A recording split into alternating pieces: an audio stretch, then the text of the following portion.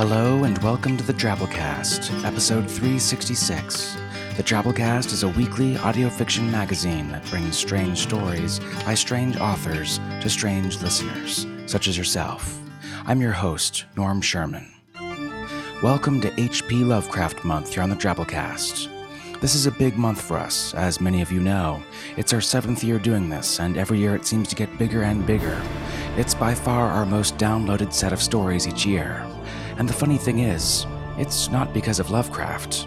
A lot of our listeners, admittedly, aren't even familiar with Howard Phillips Lovecraft, born in August 1890, who many, or maybe just us, refer to as the godfather of weird fiction. I like Lovecraft's writing, sure. He was racist and kind of a dick, but aren't we all except for everyone who isn't? Lovecraft's writing has its moments, but he's no Faulkner or Hemingway, because certainly those are different last names.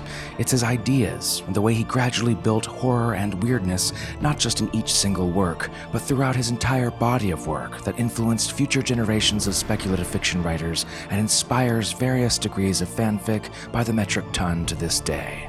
H.P.'s ideas on cosmic horror and the monstrous indifference of space and time, on entities and forces outside our scope of understanding that would drive us mad at the very knowing, were so distinct and badass that while he was hardly noticed during his time, his name is widely associated today with not just a particular style, but with a horror mythos that's influenced everyone from Stephen King to, well, the 3 commissioned guest authors we're featuring this month.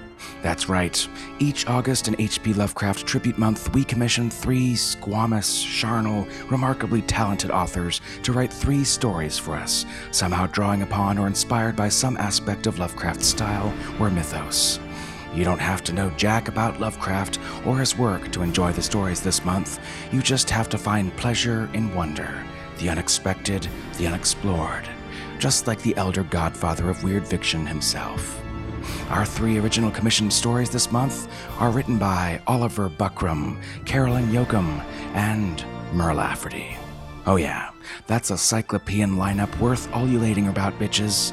But first, we always launch off the month with a tale from the man himself, and this year we're bringing you an epic and awesome tome indeed. We bring you H.P. Lovecraft's The Whisperer in Darkness, a novella broken into 2 parts. This is possibly Lovecraft's most mythos-heavy story, whereas a lot of Lovecraft's fiction only alludes to some greater pantheon of monstrous, immeasurable forces, of chaos and governance far beyond our tiny, pathetic understanding of the universe. Lovecraft dives balls first into that good stuff here. Also, it has some pretty great moments in it for other reasons. It has the best, most to-the-point, cut-to-the-chase opening Lovecraft line of any story ever, especially considering it's the opening line to a 25,000-word story. It has some really adorable 1930s astronomical stuff, and it has a line that, if you're familiar with the man, the good, the bad, and the miasmal, biliferous, manifold, and prosaically amorphous, necrophagous, manifold, cacodemoniacal, gloaming, Stygian, ugly, then you'll icker, monolith. It'll grab your attention, and you'll know exactly why it's so perfect and ironic, like casually overhearing an abortion clinic doctor say, "I kid you not." Oh, that's not right, I'm sorry.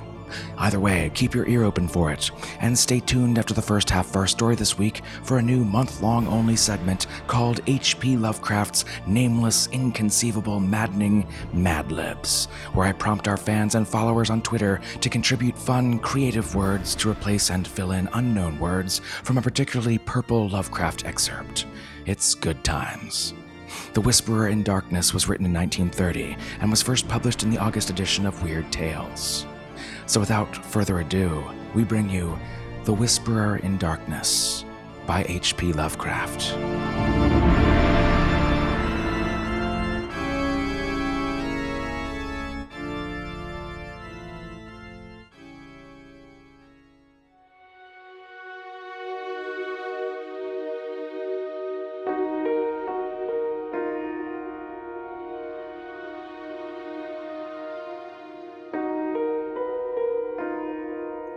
The Whisperer in Darkness by H.P. Lovecraft.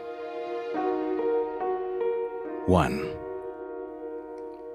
Bear in mind closely that I did not see any actual visual horror at the end. To say that mental shock was the cause of what I inferred, that last straw which sent me racing out of the lonely Akeley farmhouse and through the wild domed hills of Vermont in a commandeered motor at night, is to ignore the plainest facts of my final experience. Notwithstanding the deep things I saw and heard, and the admitted vividness the impression produced on me by these things, I cannot prove even now whether I was right or wrong in my hideous inference. For after all, Akeley's disappearance establishes nothing. People found nothing amiss in his house, despite the bullet marks on the outside and inside. It was just as though he'd walked out casually for a ramble in the hills, and failed to ever return. There was not even a sign that a guest had been there, or that those horrible cylinders and machines had been stored in the study. That he had mortally feared the crowded green hills and endless trickle of brooks among which he'd been born and reared means nothing at all either, for thousands are subject to just such morbid fears. The whole matter began, so far as I am concerned, with the historic and unprecedented Vermont floods of November 3rd, 1927. I was then, as now, an instructor of literature at Miskatonic University in Arkham, Massachusetts, and an enthusiastic amateur student of New England folklore. Shortly after the flood, amidst the varied reports of hardship, suffering, and organized relief which filled the press, there appeared certain odd stories of things found floating in some of the swollen rivers, so that many of my friends embarked on curious discussions and appealed to me to shed what light I could on the subject. I felt flattered at having my folklore study taken so seriously, and did what I could to belittle the wild, vague tales, which seemed so clearly an outgrowth of old rustic superstitions. It amused me to find several persons of education who insisted that some stratum of obscure, distorted fact might underlie the rumors. The tales thus brought to my notice came mostly through newspaper cuttings, though one yarn had an oral source and was repeated to a friend of mine in a letter from his mother in Hardwick, Vermont. The type of thing described was essentially the same in all cases, though there seemed to be 3 separate instances involved. One connected with the Winooski River near Montpelier, another attached to the West River in Windham County beyond Newfane, and a third centering in the Passumpsic in Caledonia County above Lyndonville. Of course, many of the stray items mentioned other instances, but on analysis they all seemed to boil down to these 3.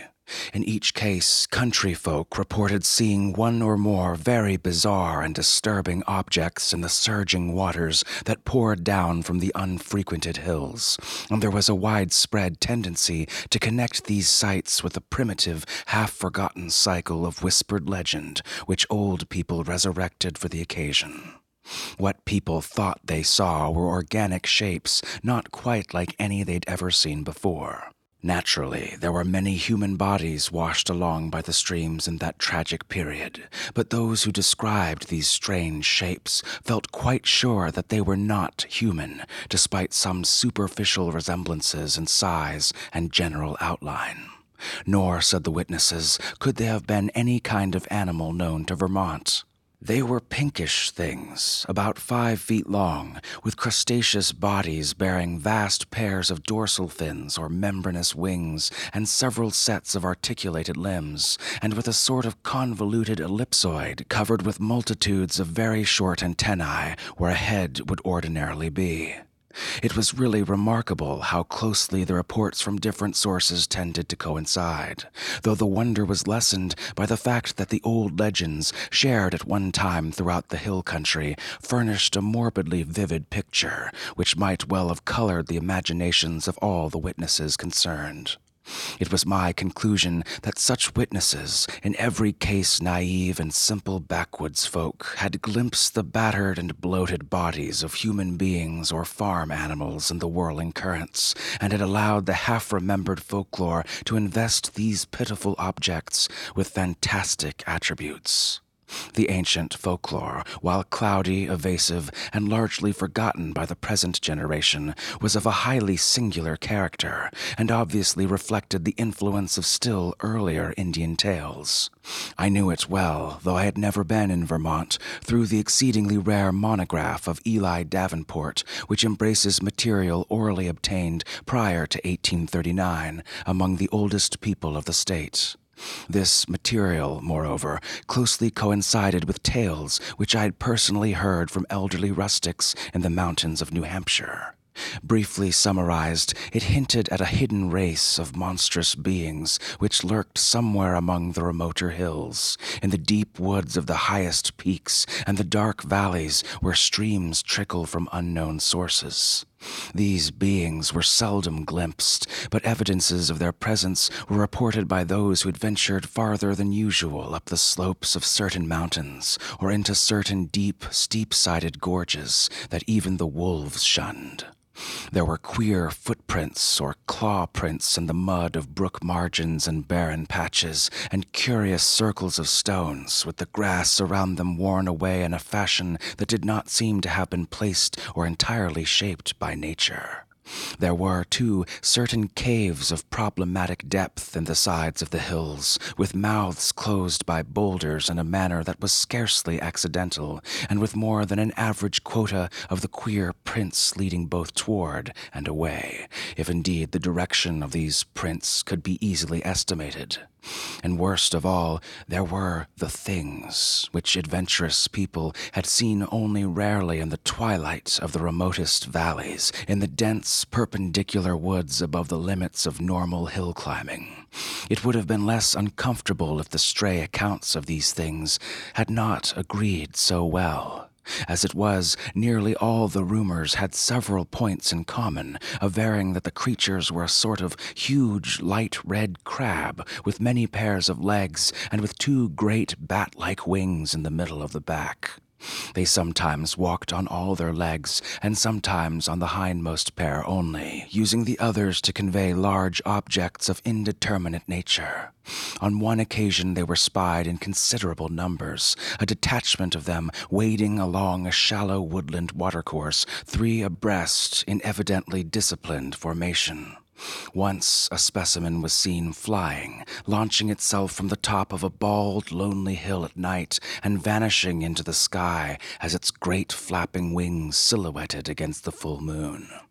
These things seemed content, on the whole, to let mankind alone, though they were at times held responsible for the disappearance of venturesome individuals, especially persons that built houses too close to certain valleys, or too high up on certain mountains. Many localities came to be known as inadvisable to settle in, the feeling persisting long after the case was forgotten. People would look up at some of the neighboring mountain precipices and shudder, even when not recalling just how many settlers had been lost and how many farmhouses burnt to ash on the lower slopes of those green, grim sentinels. But while, according to the earliest legends, the creatures would appear to have harmed only those trespassing on their privacy, there were later accounts of their curiosity regarding men, and of their attempts to establish hidden outposts in our world.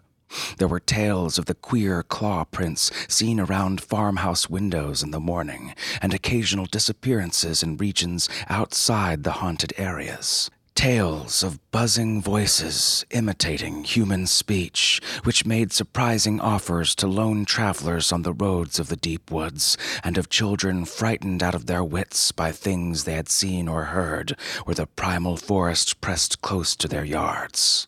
In the final layer of legends, the layer just preceding the decline of superstition and the abandonment of close contact with the dreaded places, there are shocked references to hermits and remote farmers who at some period of life appeared to have undergone a repellent mental change, and who were shunned and whispered about as mortals that had sold themselves to the strange beings. In one of the northeastern counties, it seemed to be a fashion around 1800 to accuse eccentric and unpopular recluses of being allies or even representatives of the abhorred things.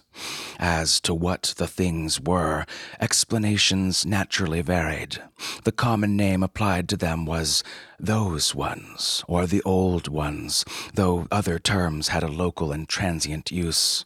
Perhaps the bulk of the Puritan settlers set them down bluntly as familiars of the devil, making them a basis of odd theological speculation. Those with Celtic legendry in their heritage, mainly the Scotch-Irish element of New Hampshire, and their kindred who had settled in Vermont on Governor Wentworth's colonial grants, linked them vaguely with the malign fairies and little people of the bogs and raths, and protected themselves with scraps of incantation handed down through many generations. But the Indians had the most fantastic theories of all.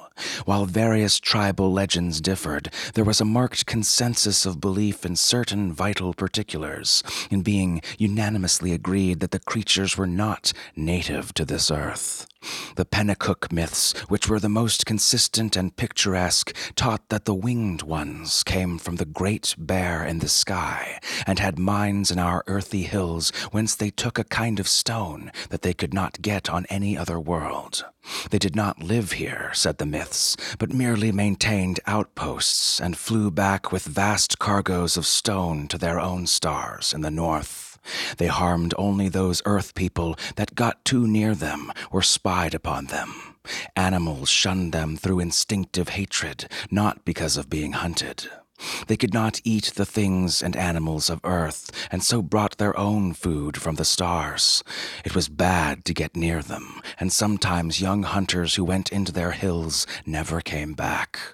It was not good, either, to listen to what they whispered at night in the forest, with voices like bees that tried to be as voices of men.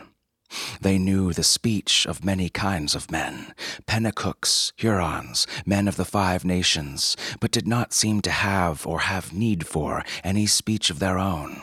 They talked with their heads which changed color in different ways to mean different things. At the turn of the 19th century, of course, all the legendary, white and Indian alike, had died down, aside from occasional atavistic flare-ups. The ways of the Vermonters became settled, and once their habitual paths and dwellings were established according to a certain fixed plan, they remembered less and less what fears and avoidances had determined that plan, and even that there had been fears or avoidances in the first place. Most people simply knew that certain hilly regions were considered highly unhealthy, unprofitable, and generally unlucky to live in, and that the farther one kept from them, the better off one usually was. In time, the ruts of custom and economic interest became so deeply cut in approved places, there simply was no longer any reason for going outside them, and the haunted hills were left deserted by accident rather than by design. Save during infrequent local scares, only wonder-loving grandmothers and retrospective nonagenarians ever whispered of beings dwelling in those hills, and even such whispers admitted there was not much to fear from those things, now that they were used to the presence of houses and settlements, and now that human beings let their chosen territory severely alone. All this I had long known from my reading and from certain folk tales picked up in New Hampshire. Hence, when the flood-time rumors began to appear, I could easily guess what imaginative background had evolved them. I took great pains to explain this to my friends, and was correspondingly amused when several contentious souls continued to insist on possible elements of truth to the reports. Such persons tried to point out that the early legends had a significant persistence and uniformity, and that the virtually unexplored nature of the Vermont hills made it unwise to be dogmatic about what might or might not dwell among them. Nor could they be silenced by my assurance that all myths were of a well-known pattern, common to most of mankind, determined by early phases of imaginative experience, which always produced the same type of delusion. It was of no use to demonstrate to such opponents that the Vermont myths differed but little from those universal legends of natural personification which filled the ancient world with fauns and dryads and satyrs, suggested the Kalankanzari of modern Greece, and gave to wild Wales and Ireland their dark hints of strange, small, terrible, hidden races of troglodytes and burrowers. No use either to point out the even more startlingly similar belief of the Nepalese hill tribes and the dreaded Migo, or abominable snowmen who lurk hideously amidst the ice and rock pinnacles of the Himalayan summits. When I brought up this evidence, my opponents turned it against me, claiming that it must imply some actual historicity for the ancient tales, that it must argue the real existence of some queer elder Earth race driven to hiding after the advent and dominance of mankind, and which might very conceivably have survived in reduced numbers to relatively recent times, or even the present.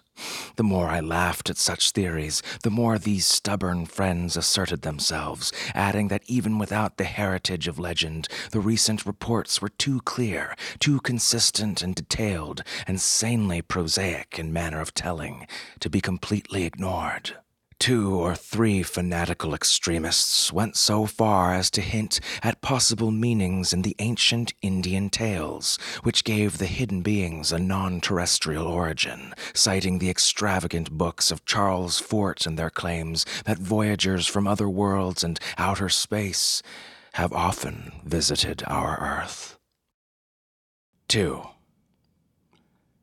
As was only natural under the circumstances, this piquant debating finally got into print in the form of letters to the Arkham Advertiser, some of which were copied in the press of those Vermont regions whence the flood stories came.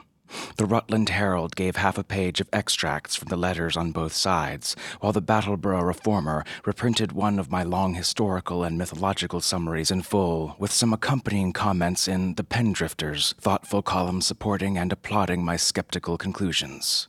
By the spring of 1928, I was almost a well-known figure in Vermont, notwithstanding the fact that I had never set foot in the state. Then came the challenging letters from Henry Akeley, which impressed me so profoundly, and which took me for the first and last time to that fascinating realm of crowded green precipices and muttering forest streams. Most of what I know of Henry Wentworth Akeley was gathered by correspondence with his neighbors, and with his only son in California after my experience in his lonely farmhouse. He was, I discovered, the last representative living on the home soil of a long, locally distinguished line of jurists, administrators, and gentlemen agriculturalists. In him, however, the family mentally had veered away from practical affairs and into pure scholarship, so that he had been a notable student of mathematics, astronomy, biology, anthropology, and folklore at the University of Vermont. I had never previously heard of him, and he did not give many autobiographical details in his communications. But from the first I saw he was a man of character, education, and intelligence, albeit a recluse with very little worldly sophistication. Despite the incredible nature of what he claimed, I could not help at once taking Akeley more seriously than I had taken any of the other challengers of my views. For one thing, he was very close to the actual phenomena, visibly and tangibly, and so grotesquely speculated about it. And for another thing, he was amazingly willing to leave his conclusions in a tentative state, like a true man of science. He had no personal preferences to advance, and was always guided by what he took to be solid evidence.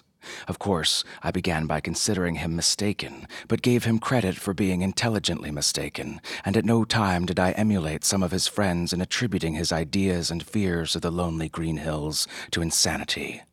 I could see that there was a great deal to the man, and knew that what he reported must surely come from strange circumstances deserving investigation, however little it might have to do with the fantastic causes he assigned. Later on, however, I received from him certain material proofs which placed the matter on a somewhat different and bewilderingly bizarre basis. I cannot do better than transcribe in full the long letter in which Akeley introduced himself. Here is the text, a text which reached me in the cramped, archaic-looking scrawl of one who had obviously not mingled much with the world during his sedate, scholarly life. RFD number 2, Townsend, Windham County, Vermont, May 5th, 1928. Albert N. Wilmarth, Esquire, Arkham, Massachusetts. My dear sir, I've read with great interest the Brattleboro Reformer's reprint, April 23, 1928, of your letter on the recent stories of strange bodies seen floating in our flooded streams, and on the curious folklores they do so well agree with. It is easy to see why an outlander would take the position you take, and even why Pendrifter agrees with you. That is the attitude generally taken by educated persons, both in and out of Vermont, and was my own attitude as a young man before my studies, both general and in Davenport's book, led me to explore certain parts of the hills hereabout, not usually visited. I was directed towards such studies by the queer old tales I used to hear from elder farmers and the ignorant sorts, but now I wish I had let the whole matter alone. I might say, with all proper modesty, that the subject of anthropology and folklore is by no means strange to me. I took a good deal of it at college, and am familiar with most of the standard authorities, such as Tyler, Lubbock, Fraser, Murray, so on. It is no news to me that tales of hidden races are as old as all of mankind. I've seen the reprints of letters from you and those agreeing with you in the Rutland Herald, and believe I know about where your controversy stands at the present time. What I desire to say now is that I am afraid your adversaries are nearer right than you yourself, even though all reason seems to be on your side. They are nearer right than they themselves realize, for of course they go only by theory and cannot know what I know. You can see that I am having a hard time getting to the point, probably because I really dread getting to the point. But the upshot of the matter is that I have certain evidence that monstrous things do indeed live in the woods on the high hills seldom visited. I have not seen any of the things floating in the rivers as reported, but I have seen things like them under circumstances I dread to repeat. I have seen footprints, and of late have seen them nearer my own home. I live in the old Akeley place south of Townsend Village, on the side of Dark Mountain, and I have overheard voices in the woods that I will not even begin to describe. At one place I heard them so much that I took a phonograph there, with a dictaphone attached and a wax blank. I shall try to arrange to have you hear the recording I got. I have run it on the machine for some of the elder people up here, and one of the voices nearly scared them to paralysis by reason of its likeness to a certain voice, a buzzing voice in the woods, which Davenport mentions, and that their grandfolk had told them of. I know what most people think of a man who tells of hearing voices, but before you draw conclusions, just listen to this recording and ask some of the older backwoods folk what they think of it. If you can account for it normally, very well, but there must be something behind it.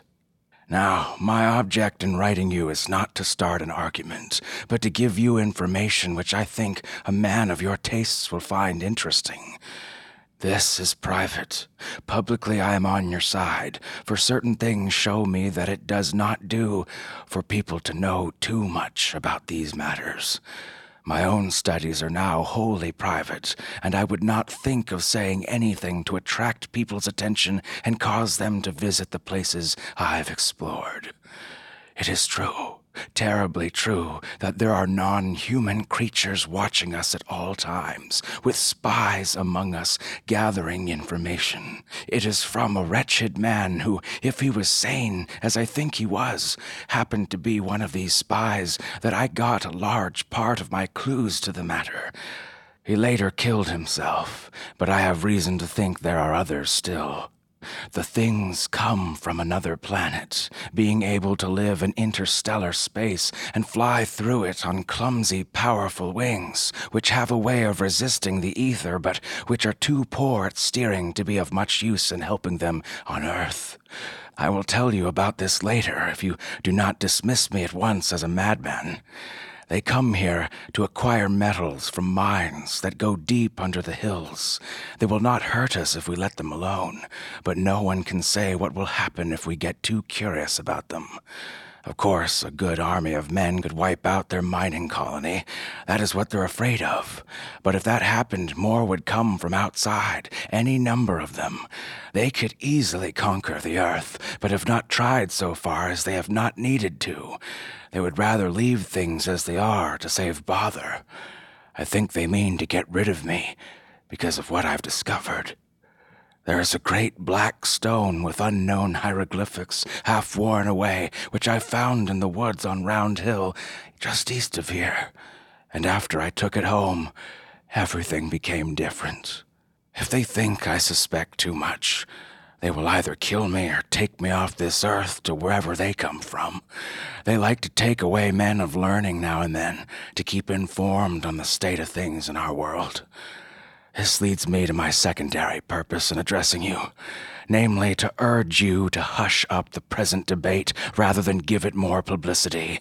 People must be kept away from those hills, and in order to effect this, their curiosity ought to not be aroused any further. Heaven knows there's peril enough anyway, with promoters and real estate men flooding Vermont with herds of summer people bound to overrun the wild places, cover the hills in cheap bungalows. I shall welcome further communication with you, and I'll try to send you that phonograph recording, as well as the black stone, which is so worn that photographs don't show much.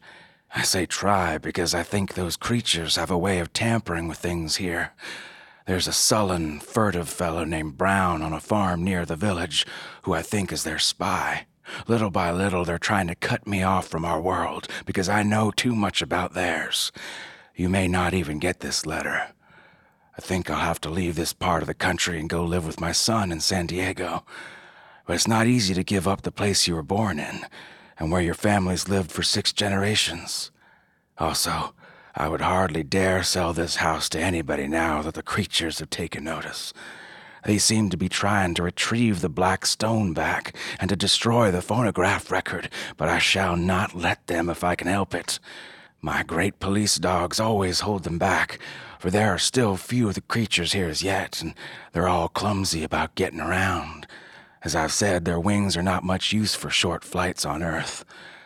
I'm on the very brink of deciphering that stone in a very terrible way, and with your knowledge of folklore, you may be able to supply the missing links enough to help me. I suppose you know all about the fearful myths antedating the coming of man to the earth, the Yog-Sothoth, the Cthulhu cycles, which are hinted at in the Necronomicon.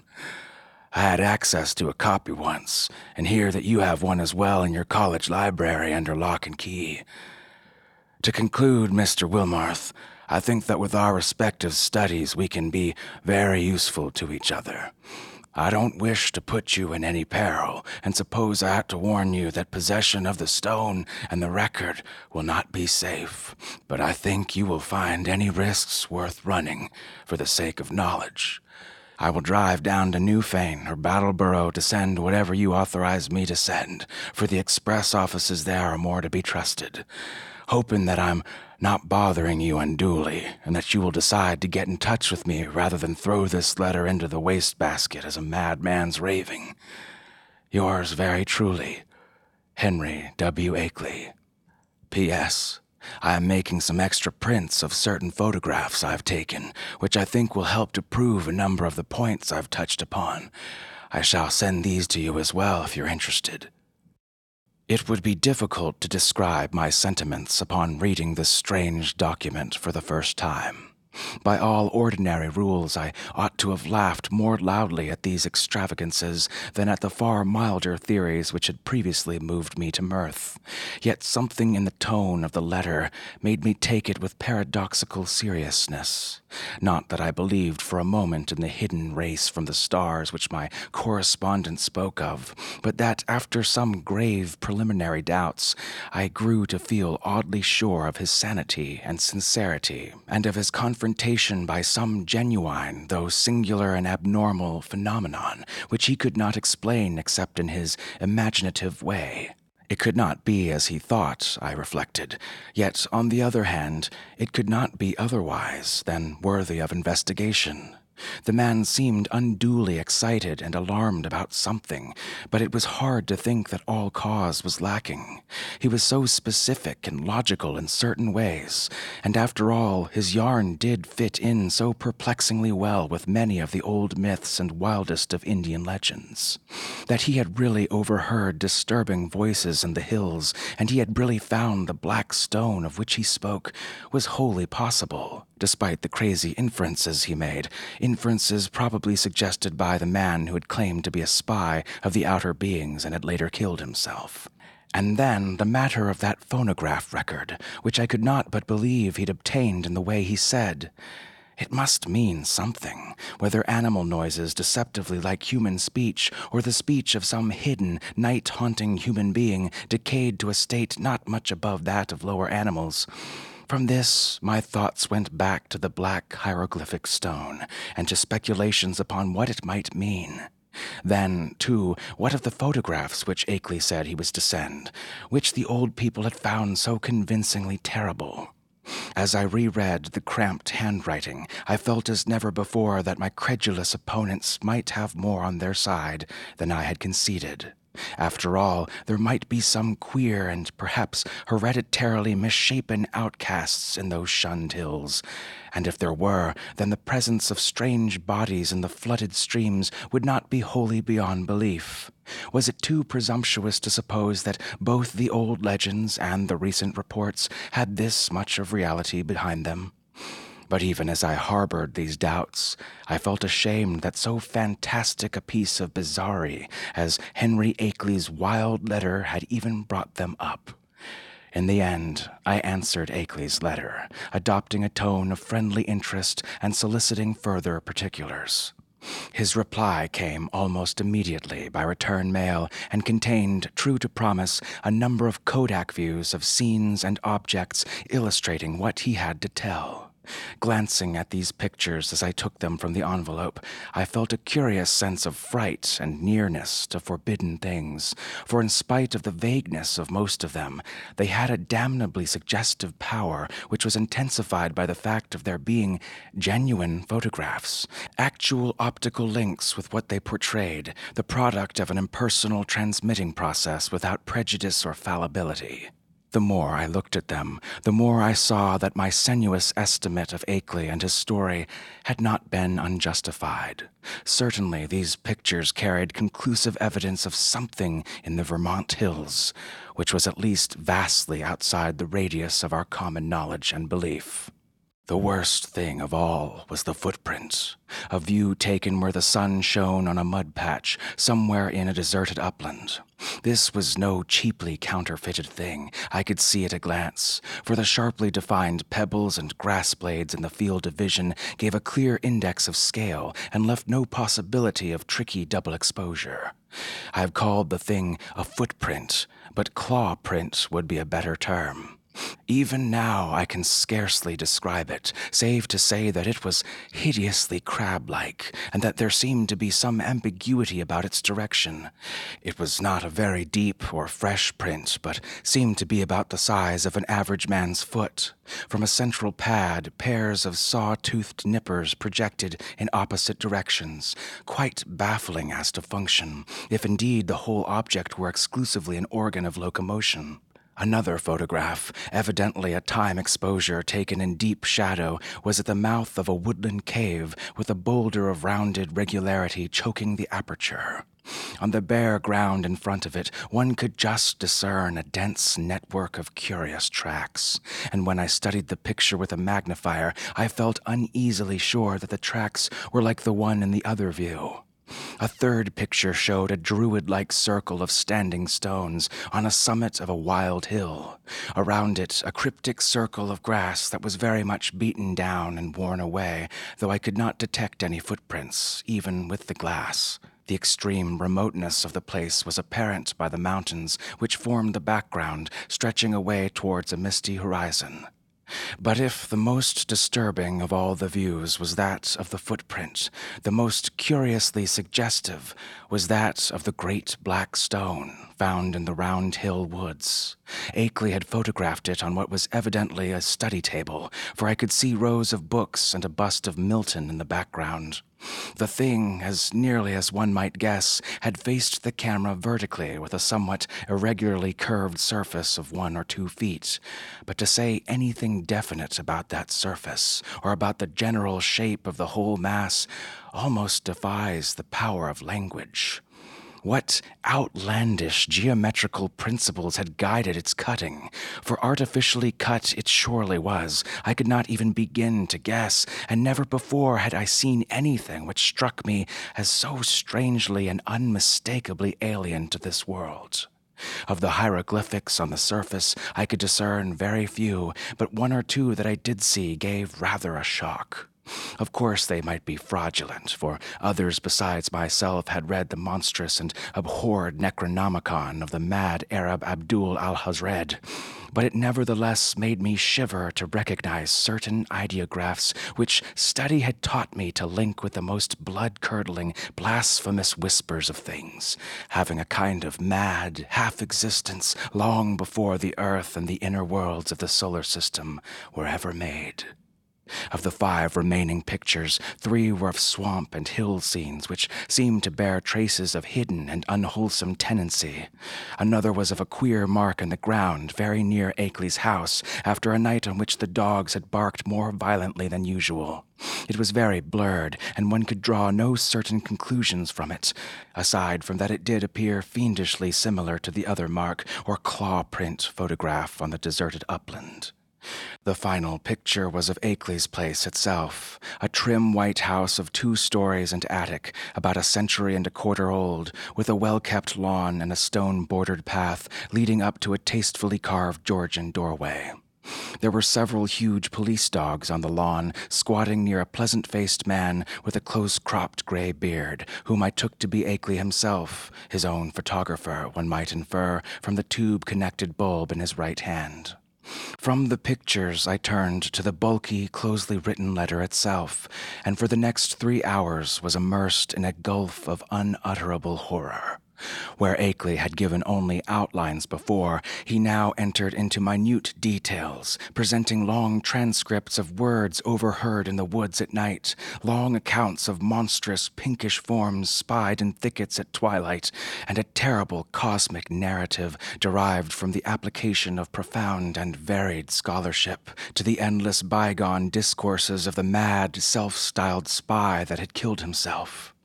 I found myself faced by names and terms that I had heard elsewhere in the most hideous of connections. Yaggoth, Great Cthulhu, Tsathoggua, Yog-Sothoth, R'lyeh, Nyarlathotep, Azathoth, Hastur, Yan, Leng, the Lake of Hali, Beth Mora, the Yellow Sign, Lemor Cthulhus, Bran, and the Magnum Innominandum, and was drawn back through nameless eons and inconceivable dimensions to worlds of elder outer entity at which the crazed author of the Necronomicon had only guessed in the vaguest ways. I was told of the pits of primal life, and of the streams that had trickled down therefrom, and finally of the tiny rivulets from one of those streams that had become entangled with the destinies of our own earth. My brain whirled, and where before I had attempted to explain things away, I now began to believe in the most abnormal and incredible wonders.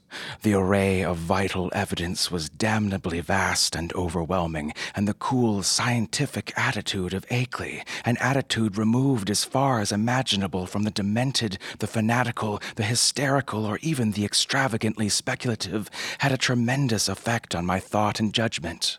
By the time I laid the frightful letter aside, I could understand the fears he had come to entertain, and was ready to do anything in my power to keep people away from those wild, haunted hills. Even now, when time has dulled the impression and made me half-question my own experience, there are things in that letter of Akeley's which I would dare not quote, or even form into words on paper. I am almost glad that the record and photographs are gone now, and I wish, for reasons I shall soon make clear, that the new planet beyond Neptune has not been discovered. With the reading of that letter, my public debating about the Vermont horror permanently ended. Arguments from opponents remained unanswered or put off with promises, and eventually the controversy petered out into oblivion. During late May and June 1st, I was in constant correspondence with Akeley, though once in a while a letter would be lost, so that we would have to retrace our ground and perform considerable laborious copying. What we were trying to do, as a whole, was to compare notes in matters of obscure mythological scholarship and arrive at a clearer correlation of the Vermont horrors with a general body of primitive world legend. For one thing, we virtually decided that these morbidities and the hellish Himalayan Migo were one and the same order of incarnated nightmare. There was also absorbing zoological conjectures, which I would have referred to Professor Dexter in my own college but for Akeley's imperative command in telling no one of the matter before us. If I seem to disobey that command now, it is only because I think that at this stage, a warning about those farther Vermont hills is more conducive to public safety than silence would be. 3. Toward the end of June, the phonograph record came, shipped from Battleboro, since Akeley was unwilling to trust conditions on the branch line north of there. He'd begun to feel an increased sense of espionage, aggravated by the loss of some of our letters, and said much about the insidious deeds of certain men whom he considered tools and agents of the hidden beings. Most of all, he suspected the surly farmer Walter Brown, who lived alone on a run-down hillside place near the deep woods, and who was often seen loafing around corners in Battleboro, Bellows Falls, Newfane, and South Londonderry, in the most inexplicable and seemingly unmotivated ways. Brown's voice, he felt convinced, was one of those he'd overheard on a certain occasion in a very terrible conversation, and he had once found a footprint or claw print near Brown's house which seemed to possess an ominous significance. It had been curiously near some of Brown's own footprints that faced towards the thing. So the recording was shipped from Battleboro, where Akeley drove his old Ford along lonely Vermont roads. He confessed in an accompanying note that he was beginning to be afraid of those roads, and that he would not even go into Townsend for supplies anymore, except in broad daylight. It did not pay, he repeated again and again, to know too much, unless one were very remote from those silent and problematical hills. Before trying the record on the commercial machine I'd borrowed from the college administration building, I carefully went over all the explanatory matter in Akeley's various letters. This record, he had said, was obtained about 1 a.m. on the 1st of May, 1915, near the closed mouth of a cave where the wooded west slope of Dark Mountain rises from Lee's Swamp. The place had always been unusually plagued with strange noises, this being the reason he'd brought the phonograph and dictaphone in expectation of results.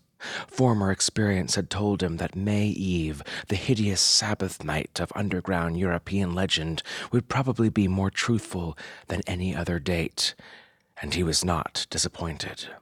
It was noteworthy, though, that he never again heard voices at that particular spot. Unlike most of the overheard forest voices, the substance of the recording was quasi-ritualistic and included one palpably human voice, which Akeley had never been able to place. It was not Brown's, but seemed to be that of a man of greater cultivation. The second voice, however, was the real crux of the thing, for this was the accursed buzzing, which had no likeness to humanity, despite the human words it uttered in English grammar with a scholarly accent. The recording, phonograph, and dictaphone had not worked uniformly well and had been at a great disadvantage because of the remote and muffled nature of the overhead ritual, so that the actual speech secured was very fragmentary. Akeley had given me a transcript of what he believed the spoken words to be, and I glanced through this again as I prepared the machine for action. The text was darkly mysterious rather than openly horrible, though a knowledge of its origin and manner of gathering gave it all the associative horrors that any words could well possess. I will present the recording here, which I am fairly confident I know now by heart, not only from reading the transcript, but from playing the record over and over again. It is not a thing which one might readily forget.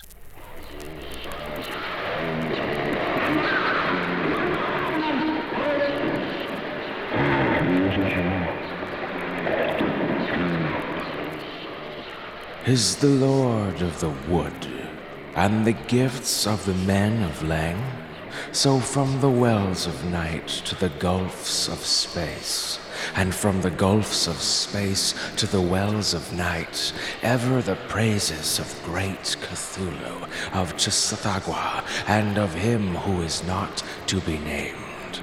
Ever their praises and abundance to the black goat of the woods, Yah, Shab-Niggurath, the goat with 1,000 young. Yah, Shab-Niggurath, the black goat of the woods with 1,000 young.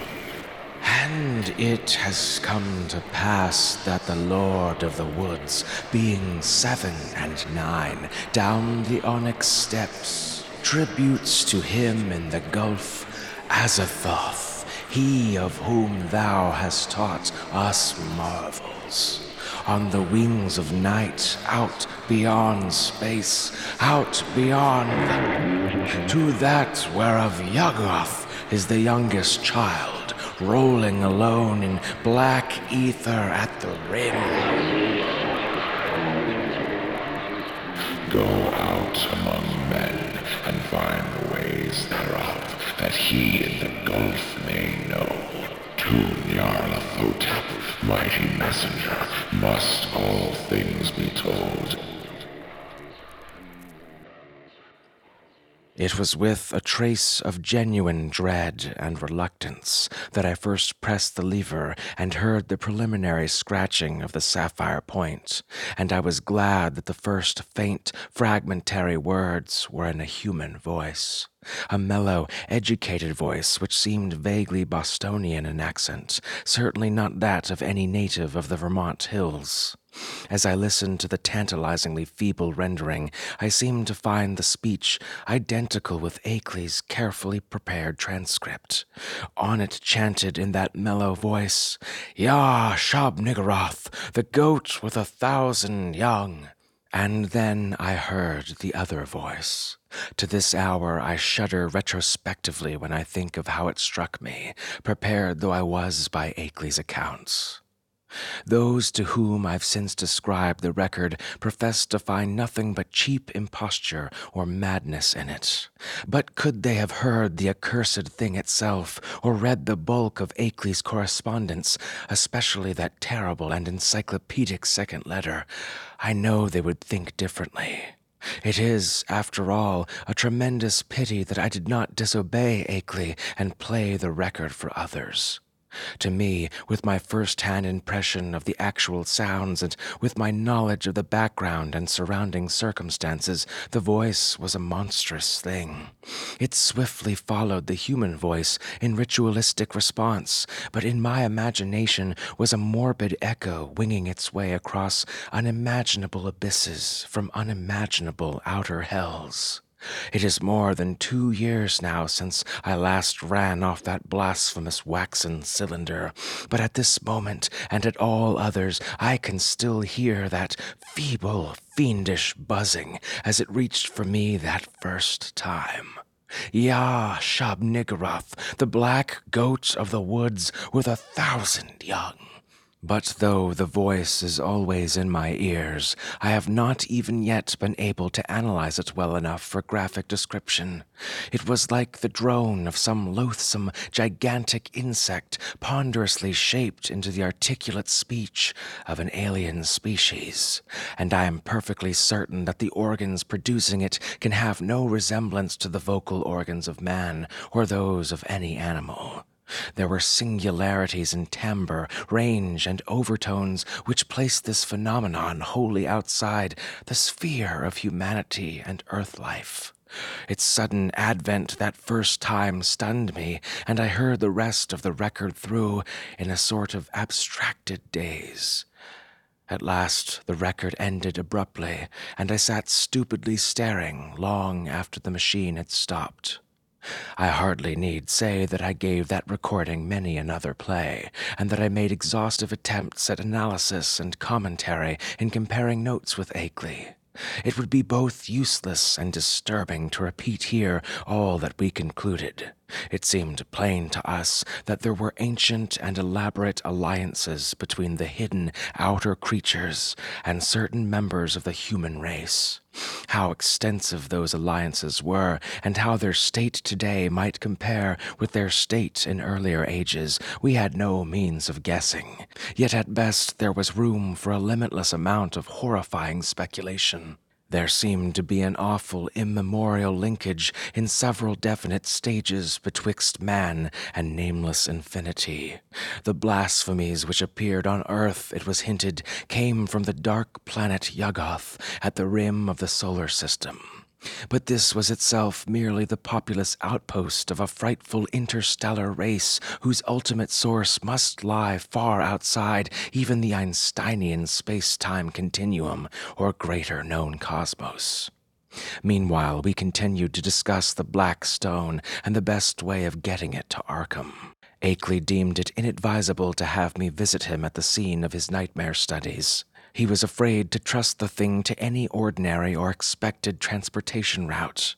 His final idea was to take it across country to Bellows Falls and ship it on the Boston and Maine system through Keene, Winchendon, and Fitchburg, even though this would necessitate his driving along somewhat lonelier, more forest-traversing hill roads than the main highway to Battleboro.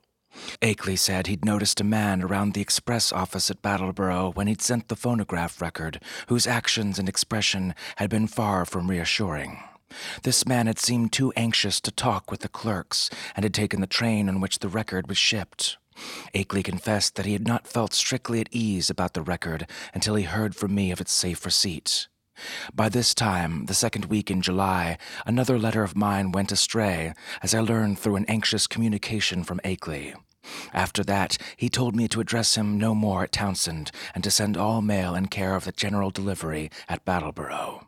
I could see that he was getting more and more anxious, for he went into much detail about the increased barking of the dogs on moonless nights, and about the fresh claw prints he sometimes found in the road and in the mud at the back of his farmyard when morning came. Once he told me about a veritable army of prints drawn up in a line facing an equally thick and resolute line of dog tracks, and sent a loathsomely disturbing Kodak picture to prove it. That was after a night on which the dogs had outdone themselves in howling. On the morning of Wednesday, July 18th, I received a telegram from Bellows Falls in which Akeley said he was expressing the Black Stone over the B&M on train 5508, leaving Bellows Falls at 12:15 p.m. Standard Time. It ought, I calculated, get up to Arkham at least by the next noon, and accordingly I stayed in all Thursday morning to receive it. But noon came and went without its advent, and when I telephoned down to the express office, I was informed that no shipment for me had arrived. My next act, performed amidst a growing alarm, was to give a long-distance call to the express agent at the Boston North Station, and I was scarcely surprised to learn that my consignment had not appeared. Train 5508 had pulled in only 35 minutes late on the day before, but had contained no box addressed to me.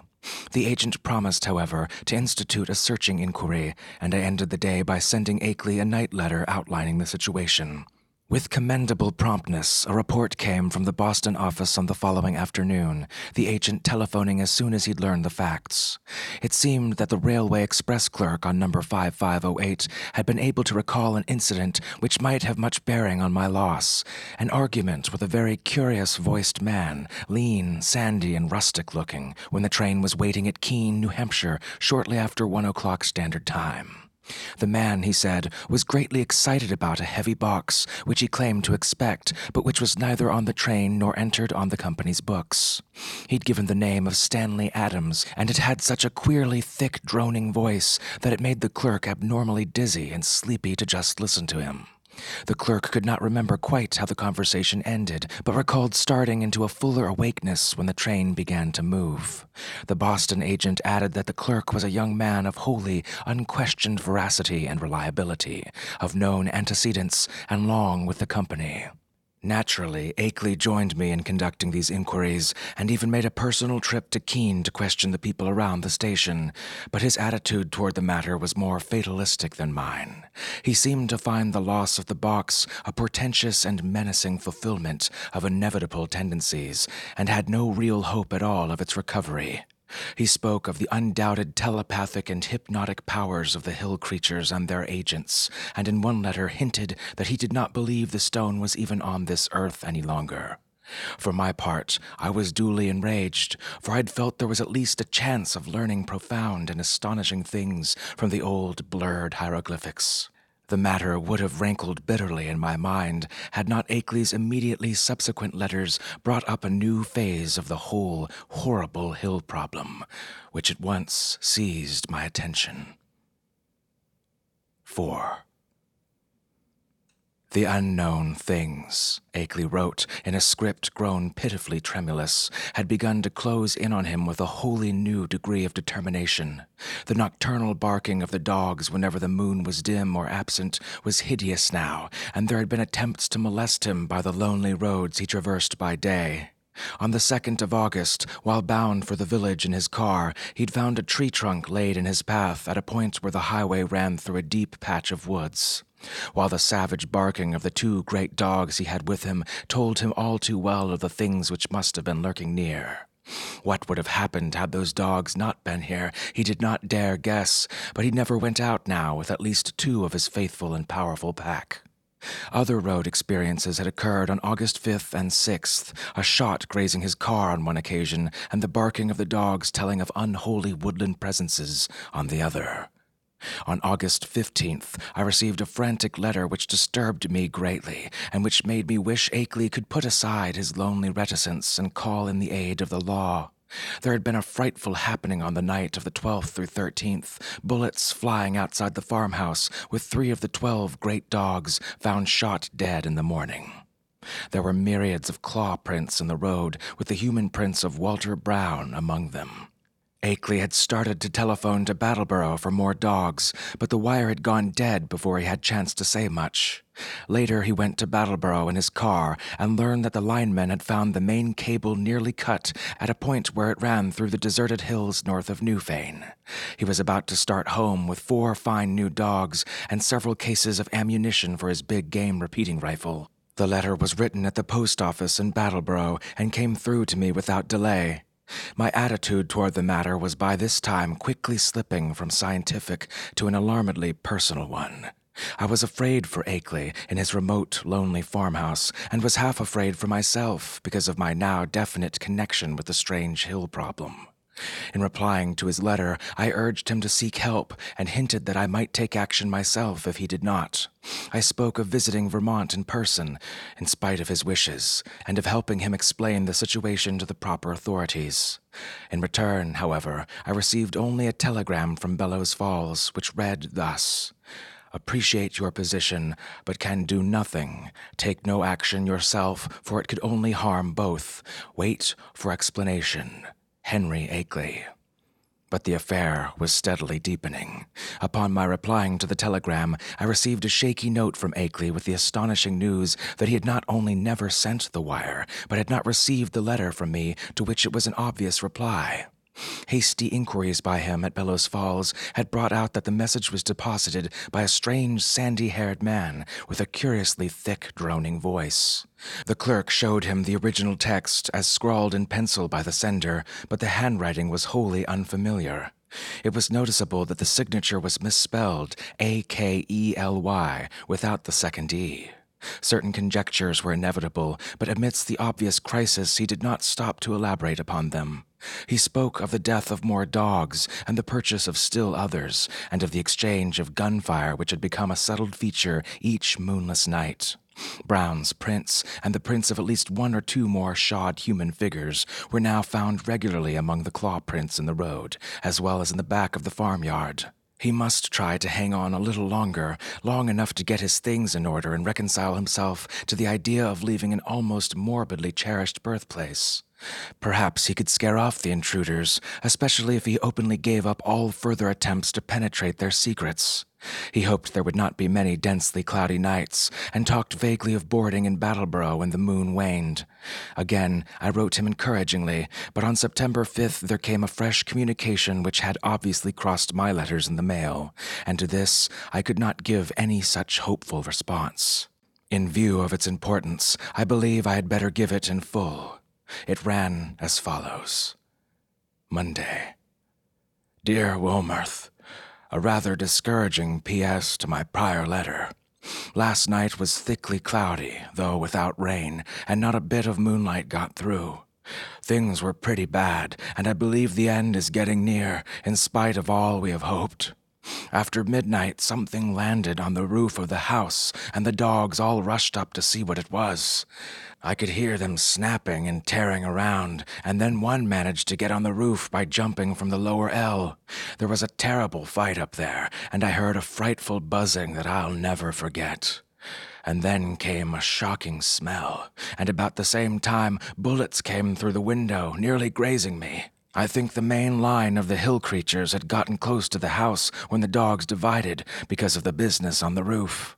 What was up there I don't know yet, but I'm afraid the creatures are leaning to steer better with their wings. I put out the light and used the windows for loopholes, then raked all around the house with rifle fire, aimed just high enough so as not to hit the dogs. That seemed to end the business, but in the morning I found great pools of blood all about the yard. Besides pools of green, sticky stuff with the worst odor I've ever smelled.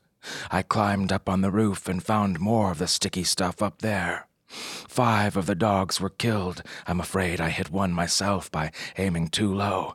Now I'm setting the panes the shots broke, and I'm going later to Battleboro for more dogs. I guess the men at the kennels think I'm crazy. We'll drop another note later.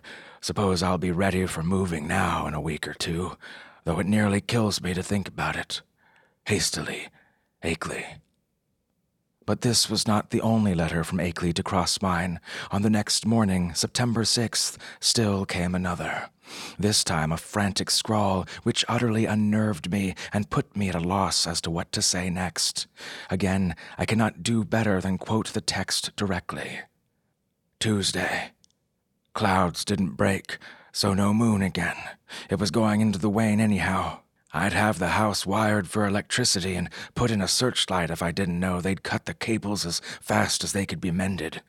I think I'm going crazy. It may be that all I've ever written you is dream or madness. It was bad enough before, but this time it's too much.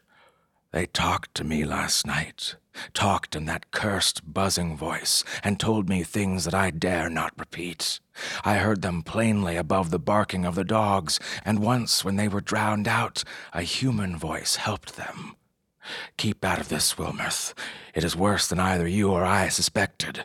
They don't mean to let me go to California now. They want to take me off alive, or what theoretically and mentally amounts to alive, not only to Yuggoth, but beyond that, away outside the galaxy and beyond the last curving rim of space. I told them I wouldn't go, but I'm afraid it will be no use. My place is so far out that they may come by day as well as by night before long. 6 more dogs killed, and I felt presences all along the wooded parts of the road when I drove to Battleboro today. It was a mistake for me to try and send you that phonograph record and the black stone. Better smash the record before it's too late. We'll drop you another line tomorrow, if I'm still here. It is horrible. Don't get mixed up in this. Yours, Akeley. I did not sleep at all that night after receiving this terrible thing, and was utterly baffled as to Akeley's remaining degree of sanity. The substance of the note was wholly insane, yet the manner of expression, in view of all that had gone before, had a grimly potent quality of convincingness. I made no attempt to answer it, thinking it better to wait until Akeley might have had time to reply to my latest communication. Such a reply indeed came on the following day. Wednesday. Your letter came, but it's no use discussing anything anymore. I'm fully resigned. Wonder if I even have enough willpower left to fight them off. Can't escape. They will get me. Got a letter from them yesterday. An RFD man brought it while I was at Battleboro, typed and postmarked Bellows Falls. Tells what they want to do with me, and I can't repeat it. Look out for yourself. Smash that record. Cloudy nights are keeping up, the moon waning all the time. Wish I dared to get help. It might brace up my willpower, but everyone who would dare to come would call me crazy. And hell, I've been out of touch with everyone for years.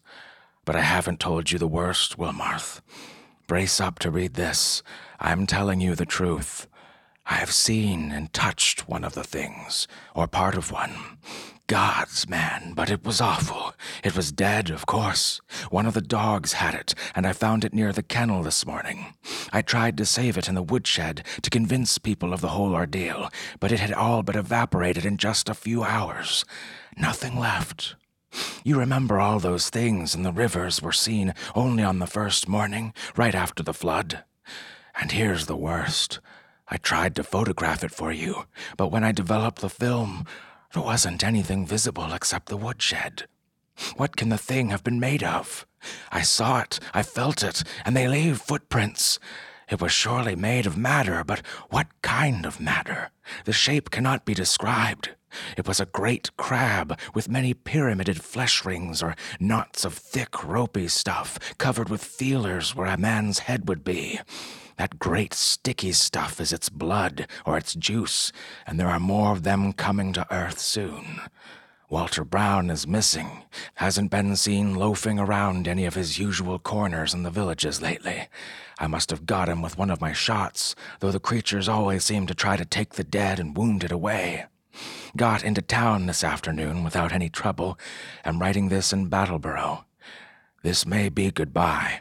If it is, please write my son, George Akeley, 176 Pleasant Street, San Diego, California. But for God's sakes, man, don't come up here. Write the boy if you don't hear from me in a week. Watch the papers for news. I'm going to play my last 2 cards now, if I have the willpower left.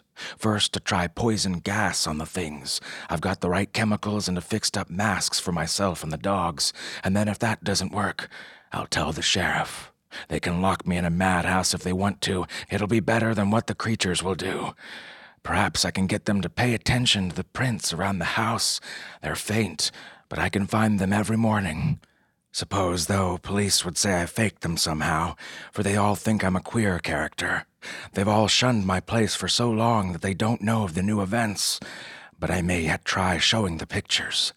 They give those claw prints clearly, even if the things that made them can't be photographed. What a shame nobody else saw that thing this morning before it went to nothing. Write my son George, if you don't hear from me soon. Smash the record and don't mix up in this. Goodbye, Akeley.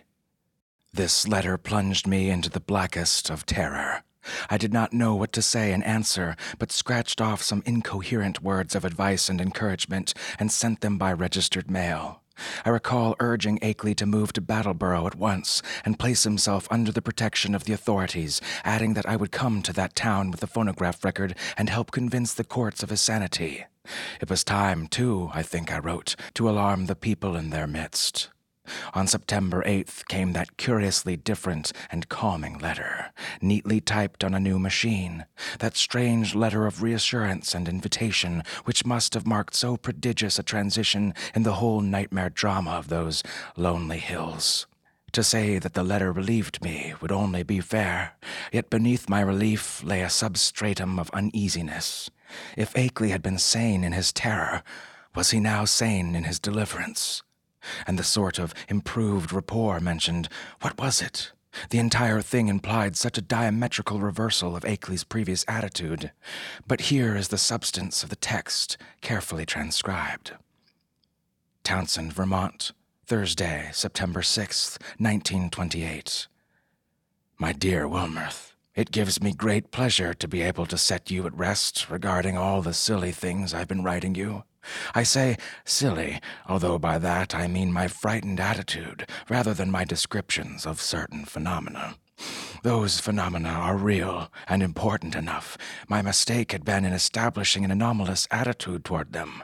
I think I mentioned that my strange visitors were beginning to communicate with me.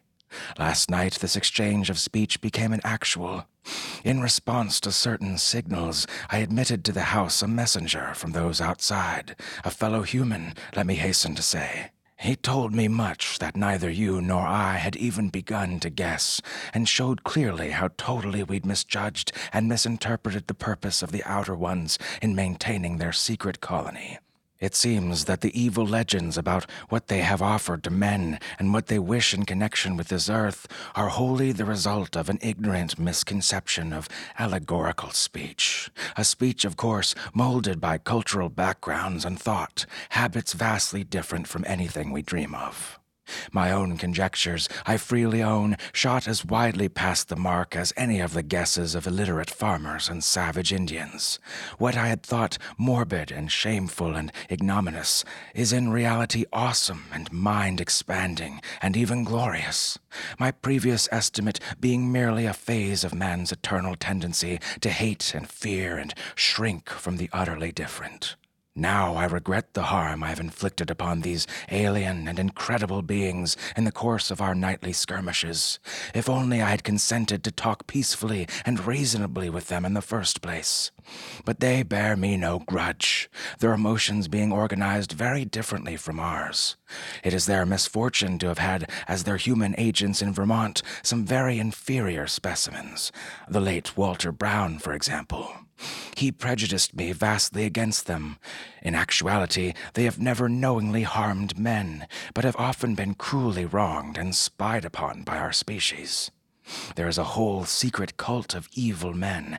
Any man of your mystical erudition will understand me when I link them with Hastur and the Yellow Sign, devoted to the purpose of tracking them down, injuring them on behalf of monstrous powers from other dimensions. It is against these aggressors, not against normal humanity, that the drastic precautions of the Outer Ones are directed. Incidentally, I learned that many of our lost letters were stolen not by the Outer Ones, but by the emissaries of this malign cult. All that the Outer Ones wish of man is peace and non-molestation, and an increasing intellectual rapport. This latter is obviously necessary now that our inventions and devices are expanding our knowledge and motions, making it more and more impossible for the Outer Ones' necessary outposts to exist secretly on this planet. The alien beings desire to know mankind more fully, and to have a few of mankind's philosophic and scientific leaders know more about them. With such an exchange of knowledge, all perils will pass, and a satisfactory modus vivendi will be established. The very idea of any attempt to enslave or degrade mankind is ridiculous.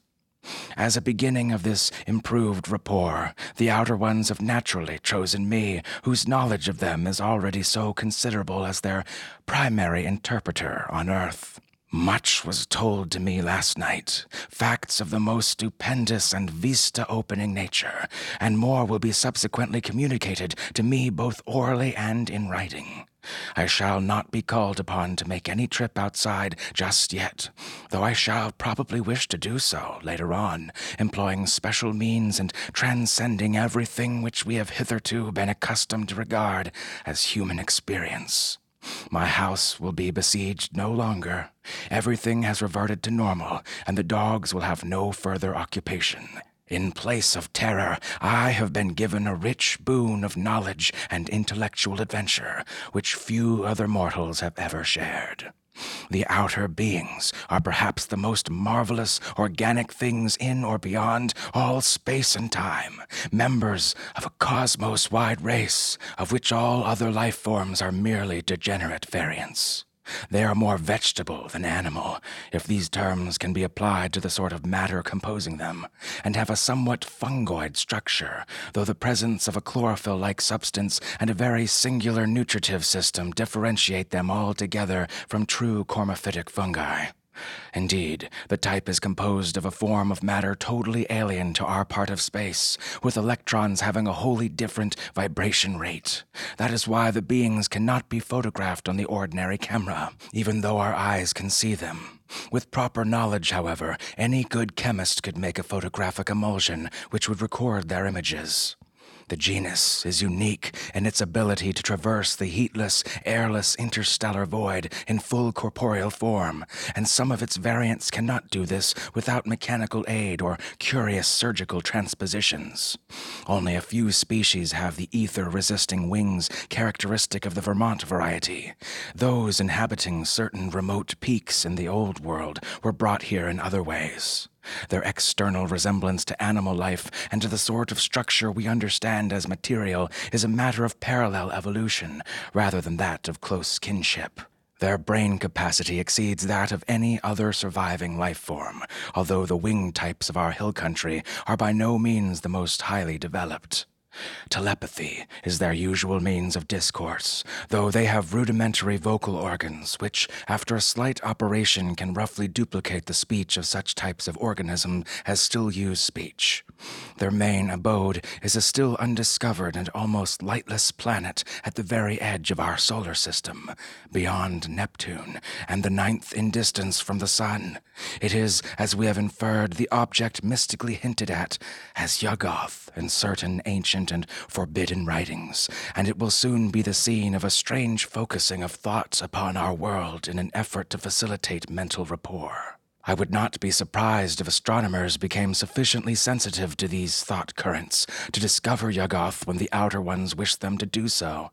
But Yuggoth, of course, is only the stepping stone. The main body of the beings inhabits strangely organized abysses wholly beyond the utmost reach of any human imagination. The space-time globule which we recognize as the totality of all cosmic entity is only an atom in the genuine infinity which is theirs. And as much of this infinity as any human brain can hold is eventually to be opened up to me, as it has been not to more than 50 other men since the human race existed. You will probably call this raving at first, Wilmarth, but in time you will appreciate the titanic opportunity I've stumbled upon.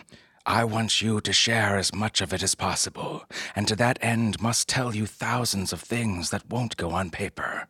In the past, I've warned you not to come and see me. Now that all is safe, I take pleasure in rescinding that warning and inviting you. Can't you make a trip up here before your college term opens? It would be marvelously delightful if you could. Bring along the phonograph recording and all my letters to you as consultative data. We shall need them in piecing together the whole tremendous story. You might bring the Kodak prints, too, since I seem to have mislaid the negatives and all my own prints in all this recent excitement. But what a wealth of facts I have to add to all this groping and tentative material, and what a stupendous device I have to supplement my additions. Don't hesitate. I am free from espionage now, and you will not meet anything unnatural or disturbing. Just come along and let my car meet you at the Battleboro station. Prepare to stay as long as you can, and expect many an evening of discussion of things beyond all human conjecture. Don't tell anyone about it, of course, for this matter must not get to the promiscuous public. Awaiting word, and hoping to see you shortly with the phonograph record and all my letters. Yours in anticipation, Henry Akeley. To Albert Wilmarth, Esquire, Miskatonic University, Arkham, Massachusetts. The complexity of my emotions upon reading, rereading, and pondering over this strange and unlooked-for letter is past adequate description. I have said that I was at once relieved and made uneasy, but this expresses only crudely the overtones of diverse and largely subconscious feelings which comprised both my relief and the uneasiness.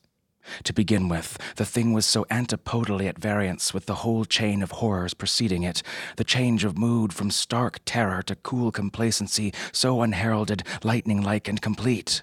I could scarcely believe that a single day could so alter the psychological perspective of one who had written that final, frenzied bulletin of Wednesday, no matter what relieving disclosures that day might have brought. At certain moments, a sense of conflicting unrealities made me wonder whether this whole distantly reported drama of fantastic forces were not a kind of half-illusory dream. The man's whole personality seemed to have undergone an insidious mutation, a mutation so deep that one could scarcely reconcile his two aspects with the supposition that both represented equal sanity. I did not retire Saturday night, but sat up thinking of the shadows and marvels behind the letter I'd received. My mind, aching from the quick succession of monstrous conceptions it had been forced to confront during the last 4 months, worked upon this startling new material in a cycle of doubt and acceptance. Mad or sane, metamorphosed or merely relieved, the chances were that Akeley had actually encountered some stupendous change of perspective in his hazardous search, some change at once diminishing his danger, real or fancied, and opening dizzy new vistas of cosmic, superhuman knowledge. My own zeal for the unknown flared up to meet his, and I felt myself touched by the contagion of the morbid barrier breaking. To shake off the maddening, wearying limitations of time, space, and natural law. To be linked with the vast outside, to come close to the nighted, abysmal secrets of the infinite and the ultimate. Surely such a thing was worth the risk of one man's life, soul, and sanity. And Akeley had said there was no longer any peril. He had invited me to visit him, instead of warning me away as before. I tingled at the thought of what he might now have to tell me.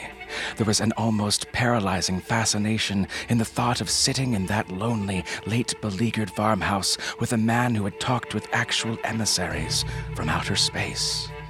So late Sunday morning, I telegraphed Akeley that I would meet him in Battleboro on the following Wednesday, if that date were convenient for him. I slept soundly and long that night, and was eagerly busy with preparations during the ensuing 2 days ahead.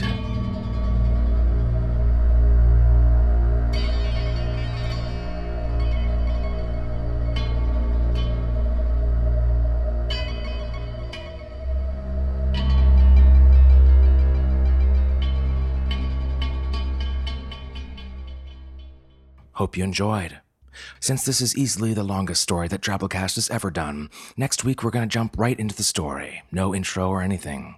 Stay tuned, because hot damn, wait till you find out what's going on in those sloping, forgotten Vermont hills. All right, time for our H.P. Lovecraft's nameless, inconceivable, maddening Mad Libs. H.P.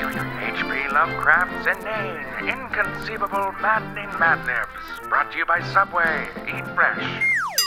I'm going to be prompting and collecting words for the weekly Maddening Mad Lib on Twitter each Wednesday this month at 8 o'clock Eastern Standard Time. Audience participation is critical to making this thing fun, folks, so set your calendars. I set word prompts each minute like, give me a verb, give me a proper noun, give me a fake book title, give me a made-up word in a ridiculous made-up language. I pick my favorite each minute and write it down on the blank space, pre-made substituting a word from the original text. It's good, noisome fun.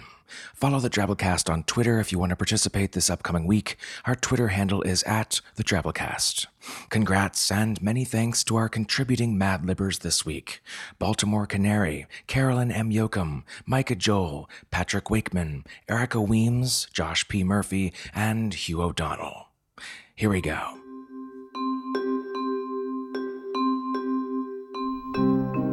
I turned to the bulky, closely written letter itself, and for the next 3 hours was immersed in a gulf of unutterable horror.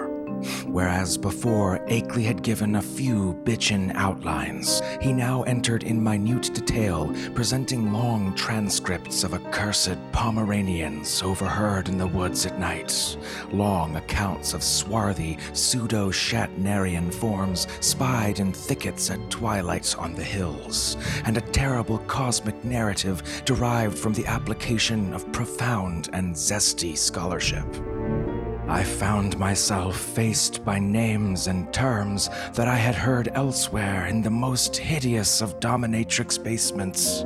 Yuggoth, Great Cthulhu, Atrak, the level 12 robot monk Battlefinch, Yog Sothoth, Relaye, Argbasnork, Hyper France, Nyarlathotep, Azathoth, Republicans, the Lake of Holly, the Jersey Shore, Beth Mora, the Yellow Sign, Lemur Cthulhu's, Dianetics, Hamdingers, and the Magnum Tub Thumpinandum.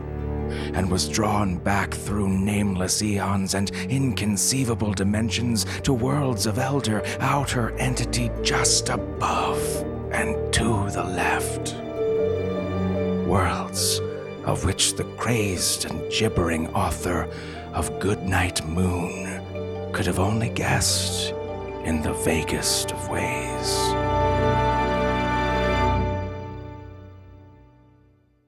And hey, while we're still talking Twitter, let's hit our 100-character story winner this week.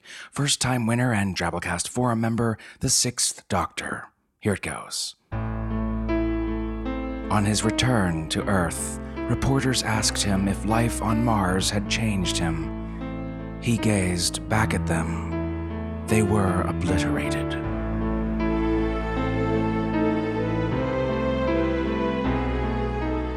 100-character stories, not counting spaces. We call them twabbles. We pick a winner from our forums at forums.drabblecast.org each week and post it out on Twitter. You might be next week's winner. Give it a shot. Post it in our twabble section in the forums.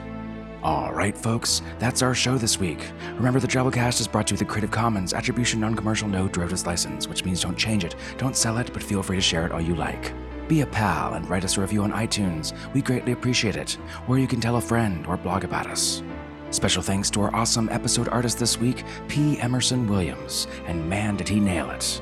P. Emerson Williams is an artist, musician, actor, and writer who works in a creative continuum that draws upon an interest in the arcane and esoteric. His passion is for embodying the mythic in visual media and melding visual art with narrative form. As a musician, he's worked with Sleep Chamber, Jarbo, Mans, Coagula, Argbasnork, and many others.